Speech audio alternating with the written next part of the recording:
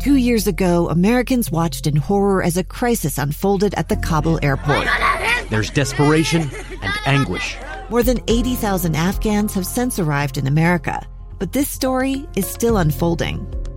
I'm Andrea Martin. In my new podcast, Stranger Becomes Neighbor, we'll find out what happens to these new arrivals in our communities. Who would help our newest neighbors? Follow us at kslpodcast.com, Apple Podcasts, or anywhere else you listen. Inside Sources with Boyd Matheson. Russia's invasion of Ukraine has left Moscow's forces severely weakened to the point that it may take them years to actually recover. Could that force Vladimir Putin to back off a little bit, or does it make him more dangerous? And will things actually get worse before they get better? Olivier Knox is the national political correspondent and anchor of course, the Daily 202 at the Washington Post, something I depend on every day. Olivier, thanks for joining us on a Friday. My pleasure. So as you look at it, one of the things that you had pointed out in the Daily 202 is the idea that Putin may be more dangerous now than before the invasion. Tell us about that. Yeah, that's right. That's based on testimony from two very senior American officials this week, the Senate Armed Services Committee, Director of National Intelligence, Avril Haines, and Lieutenant General Scott Berrier, who runs the Defense Intelligence Agency. They came to a hearing. These are annual exercises by Senate Armed Services and House and Senate Armed Services and Intelligence Committees called Worldwide Threats. And, of course, China and Russia dominated this one. And one of the things that came out was that because of all of his conventional setbacks, because the war has not gone the way he planned, because he was unable to take Kyiv, the capital, and knock out the government of Ukrainian President Volodymyr Zelensky, Putin may now have to turn to more drastic steps. He may now have to consider a mass mobilization of Russians. He may be inclined to, and it seems hard to imagine, but he may be inclined to escalate his military tactics against besieged Ukrainian cities. And so, while he has been weakened, and both Haines and Berrier suggested it would take years for the Russian military to recover, while he has been weakened, the net result is that he might be tempted to try things that are outside of what he's done so far, things that are more drastic, things that are more dramatic, and things that are more dangerous. Yeah, and that's definitely something to keep our eye on. One of the things I thought was interesting coming out of those committee hearings, Senator Angus King talked about the intelligence component to all of this, and that there was clearly a underestimation of what Ukraine could do, both from a willpower and skill power. And I think there was also a little bit of an overestimation in terms of skill power, particularly in terms of Russia. What is that kind of intelligence? How does that inform where we are and what exactly Vladimir Putin might do next? Well, Senator King was concerned because of the intelligence gap that you described. The intelligence community generates a bunch of different data points for policymakers. So they'll say they'll assess leader intent. Is Putin intent on invading, or is he bluffing? And that they got very right. What is Moscow's capacity, which is sort of a carry-all term for how many tanks do they have, how many troops do they have, what kind of munitions do they plan to use? Intel community got that one pretty much right. And then there's will to fight, which is how willing are the people involved to fight and potentially die for this cause? And on the Ukrainian side, American intelligence was just wrong. The idea was that Zelensky might actually flee into exile. There were plans for him to be in a government in exile for many weeks now.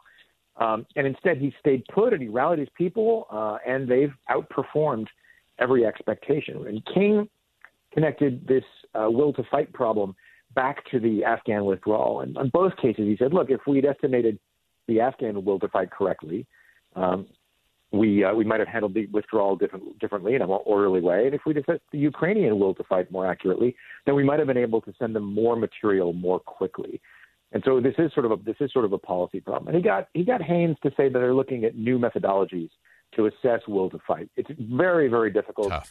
very, very subjective. You can count tanks, Boyd. It's very hard to assess the courage of a population. Yeah, absolutely. And that makes it all, it's just all the more challenging. But it's interesting to think through in terms of what we do intelligence-wise, and can we actually assess that willpower component, the skill power or the tank power. I think we can get those right most of the time.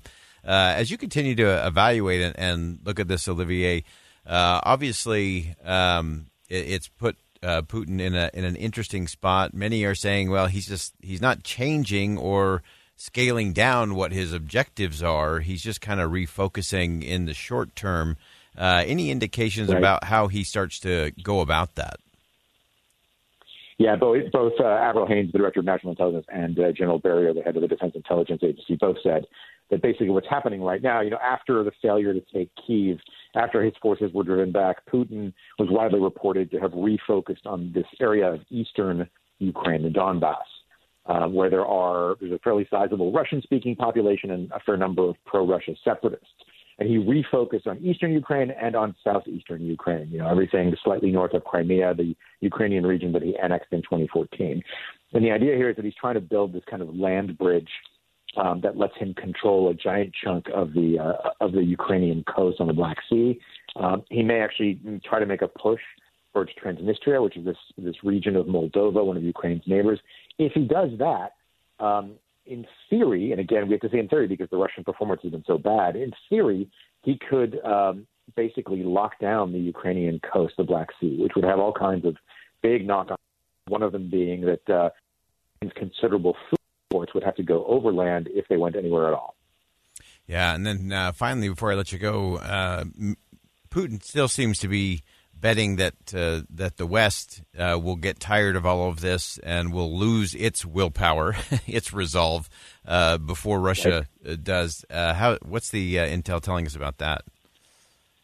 Yeah, the argument there is that the Russian people are used to seeing high prices and shortages and general economic trouble, and that folks in the West, particularly Western Europe and the United States, are not, and that high gas prices and rising food costs and the like, that we're just not as well equipped as the Russians to withstand that.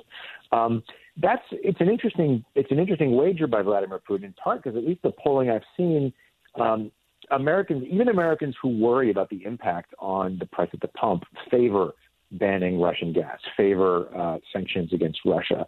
Now, over the long haul, maybe Putin's right, but in the short term, he's still suffering some pretty significant losses. Yeah, and anything else that you're seeing on your radar, Olivier, that maybe we're not talking about enough, or things that are just kind of emerging that we should be watching as this continues to drag on?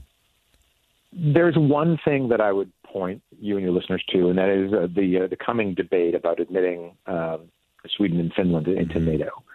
And the one element that I think gets lost is that this is not just letting a couple more countries into the club. This is a decision, affirmative decision, to say that we are willing to fight and die if Russia invades Finland and Sweden. And so that's a very serious component of this conversation. It may not come to that because Turkey apparently has said it'll block their membership, but it's something we keep sort of forgetting, that NATO expansion is an affirmative statement by the members of the alliance that they will come to the aid, to the rescue. They will help any country that is attacked. The entire alliance will come help. And that's just, I'm not saying don't admit those countries, up to the alliance, up to those countries' populations. It's part of the debate that kind of gets lost, and it makes it seem a little more trivial than it is. And so it's just important not to lose sight of it. Fantastic insight. As always, Olivier Knox is the national political correspondent and anchor of the Daily 202 at the Washington Post. Olivier, I always appreciate your perspective. Great insight, and you have a great weekend. You too. All right. Again, that's Olivier Knox from the Washington Post, and he always gives such precise insight on all of that. He's a great thinker, great writer, and really helps to clarify. He's someone I look to on a regular basis to see, okay, how's he framing it? Why does he think this way? What intel is he getting from his sources? And that's just an important part, is you look at something as complex. And I love the fact that we're having this conversation about both kind of the skill power or the operative power versus the willpower, that will to fight. And I love what Senator Angus King, independent in the United States Senate, talked about. We got to do a better job of figuring out how to assess that. We vastly underestimated the willpower, the will to fight, the will to defend of Ukraine. And had we known that, would we have gone about it a little different early on? And would we have sent more early that we may not have to do later on? And so it's an important part of this whole process, an important part of the discussion, and we'll keep having that. We're going to step aside for a quick commercial break. When we come back, Jen Psaki, last ride today from the platform at the White House in the room where she has done battle for over 500 days defending the president. We'll break down her tenure as press secretary and the role of press secretary in the past and in the future. Stay with us. More to come on Inside Sources here on KSL News Radio. Two friends taking pictures of the rising full moon on a summer night. Two teenage kids doing what teenage kids do. When a stranger with a gun and a death wish changed everything. It was violent. It was senseless, and I will never understand it. I will never accept it. I'm Amy Donaldson, and unfortunately, we're all too familiar with stories about how violence shatters lives. But what we rarely see is how they are rebuilt. In a new podcast, The Letter, we relive tragedy, but only so we can hear the rest of the story. The struggle to reclaim lives, the realities of grief, and the possibilities of forgiveness. I believe in miracles. Sometimes I thought, there are no miracles. Yeah, there are, and this is a big one. Follow The Letter at theletterpodcast.com or wherever you get your podcasts.